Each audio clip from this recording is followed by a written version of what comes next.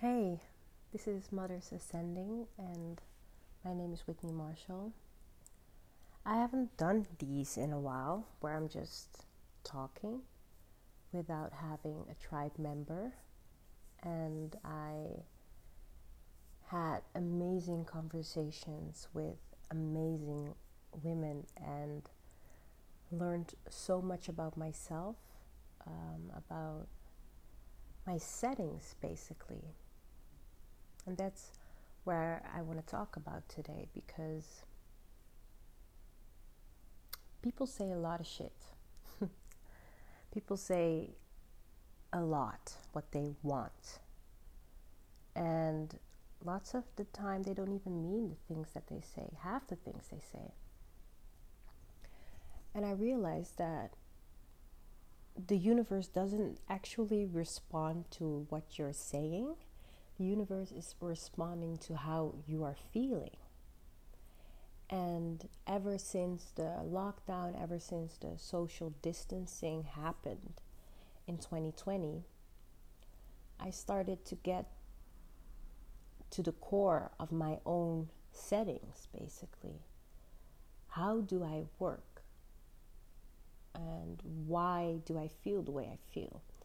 The last one is a rabbit hole that can take you a lifetime to figure out why you work the way you work. But there's also a different aspect, and that's about rewriting your settings, your emotional state.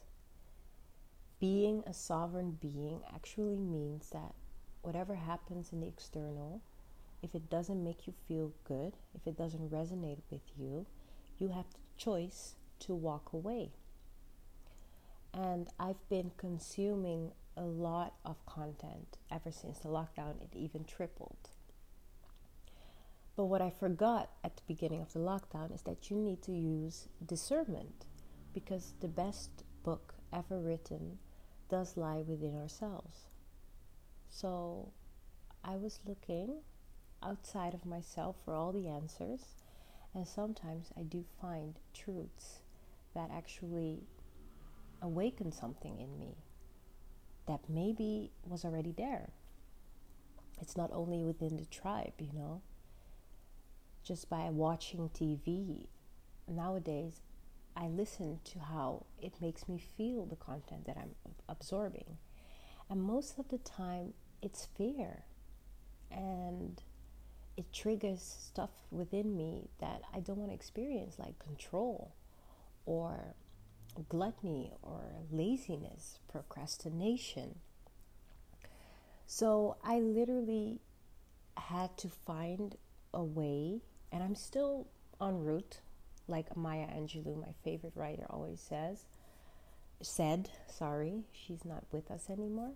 I mean, not in the flesh, but still in spirit. Absolutely, she's still alive in spirit. She said that she's never at the point that she will have all the answers. She's always learning more about herself and about life. So I just understand the importance of being aware of your feelings, because words, they do matter. Of course they do. But the universe gives you a match frequency-wise.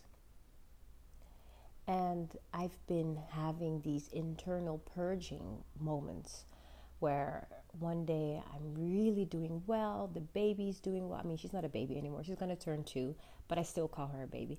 The baby's doing well. My husband-to-be and I don't call him fiancé. I love the word husband-to-be. My husband-to-be and I have this, great synergy. We're cooking, cleaning the place.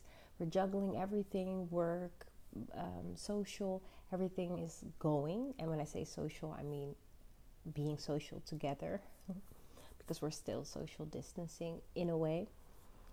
But then there are these massive energies, and when I say energy, I mean emotions. Energy in motion, emotions that really come out of nowhere and they take over completely. And then there's the fear, the anxiety, the laziness, the control,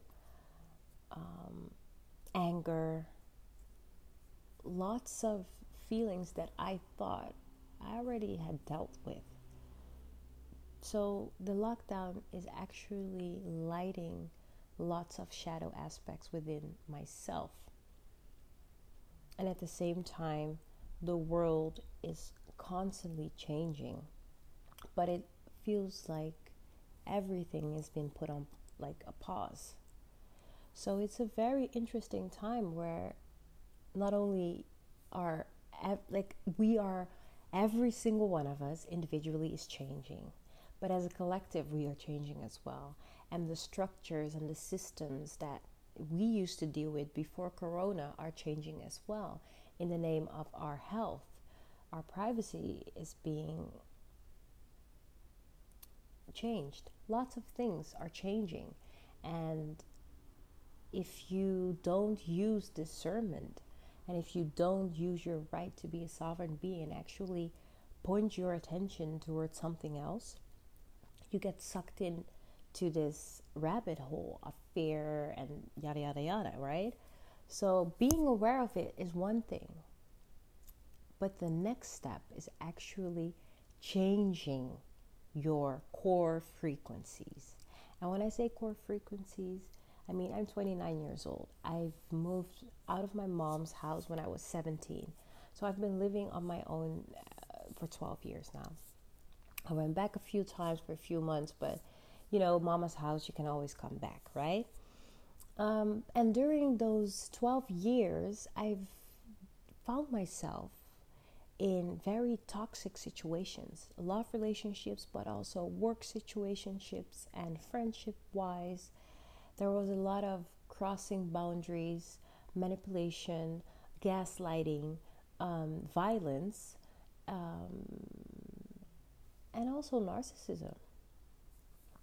And every time that I found myself within a situation as an empath, like I'm a highly sensitive person, and back then I wasn't aware of the abilities that I have. I mean, I was awake in a way, but I could go back to sleep every time I entered a toxic relationship. So that was my default setting, right? My default setting was entering in a place where I did not feel safe, because growing up, mainly of the time when I was at home, it wasn't like a safe home, even though it was safe. It sounds really strange. So I had lots of anxiety as a kid, and lots of things were making me act up because I was actually not being in an environment where people lie about how they feel, or they don't tell how they're feeling, even though it's not the truth. Even though it's not their intention to lie about how they're feeling, that's their truth. You know, they've learned a way how to cope with life because that's their default setting.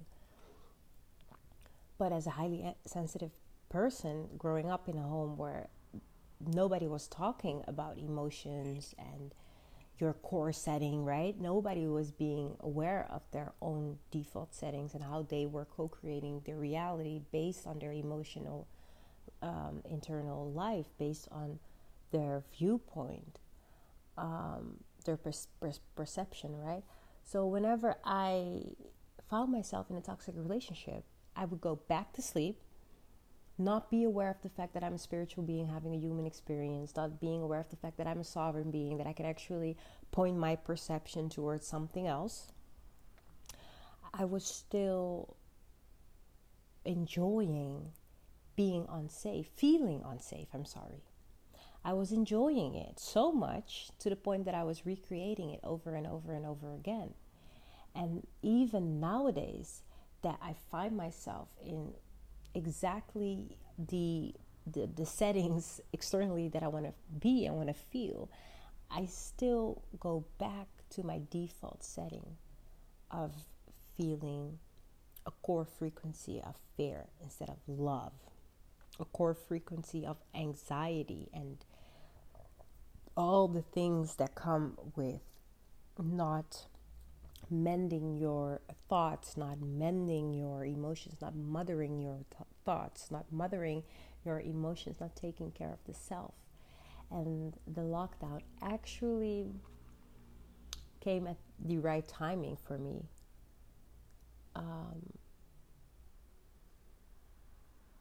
Because now I actually am aware of the fact that yes, I'm in control of where I point my perception. I'm in control of how I feel. And these two things can set you free, like instantly. The ego wants us to engage in conversation, controversy. The ego wants that, right? The ego doesn't want to die. It's not about killing the ego, though. It's about rewriting the settings. That's it. We need our ego. There's a reason why we are living in the physical reality. Like, there's a reason why, people have jobs and a home and kids and all the jazz. There's a reason to everything.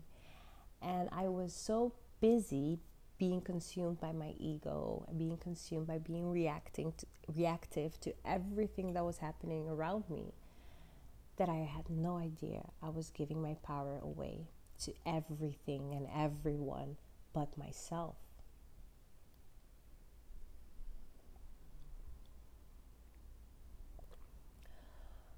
Drink something, please. I'm having my coffee.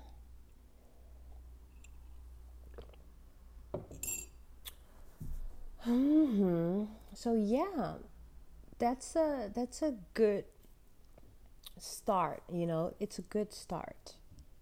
How to rebuild yourself, your settings, your emotional life. How to grow from the lockdown. How to grow from the change that our world is moving into. And things will look like they're getting worse before it will get better. That's why it's important that we are aware of our own power. We have so much power by just giving our attention to stuff. That's why I stopped watching conspiracy theories, because my internal guidance system will tell me what the truth is for me, for my experience, for my life. I'm not gonna engage in something that's making me feel less. Instead of that, I'm actually pointing my perception into empowerment. I'm going to the things that actually scare me in the physical, but actually liberate me. So, like a love relationship. It's incredibly scary to be so vulnerable, but you learn and you grow so much as an individual by engaging lovingly with someone that you spend so much time with and that you love so much. But also being a parent and having to show up every single day. Lots of things are happening in my personal life that actually are propelling me into becoming or into letting go and into rewriting the stuff that actually kept me in toxic situations. I'm not a victim. You also are not a victim. If you're looking around your life right now and there are things that you don't want to experience, but they're still there, I'm sorry, hon, or I'm sorry. It's you. It's no one else. It's you. And this is life mirroring us back to us. That's why I love that movie so much that Jordan Peele made, Us. He actually is showing us in the movie that we have two sides. We have that dark side, that ego side, that instinct, that animalistic side. We do have that.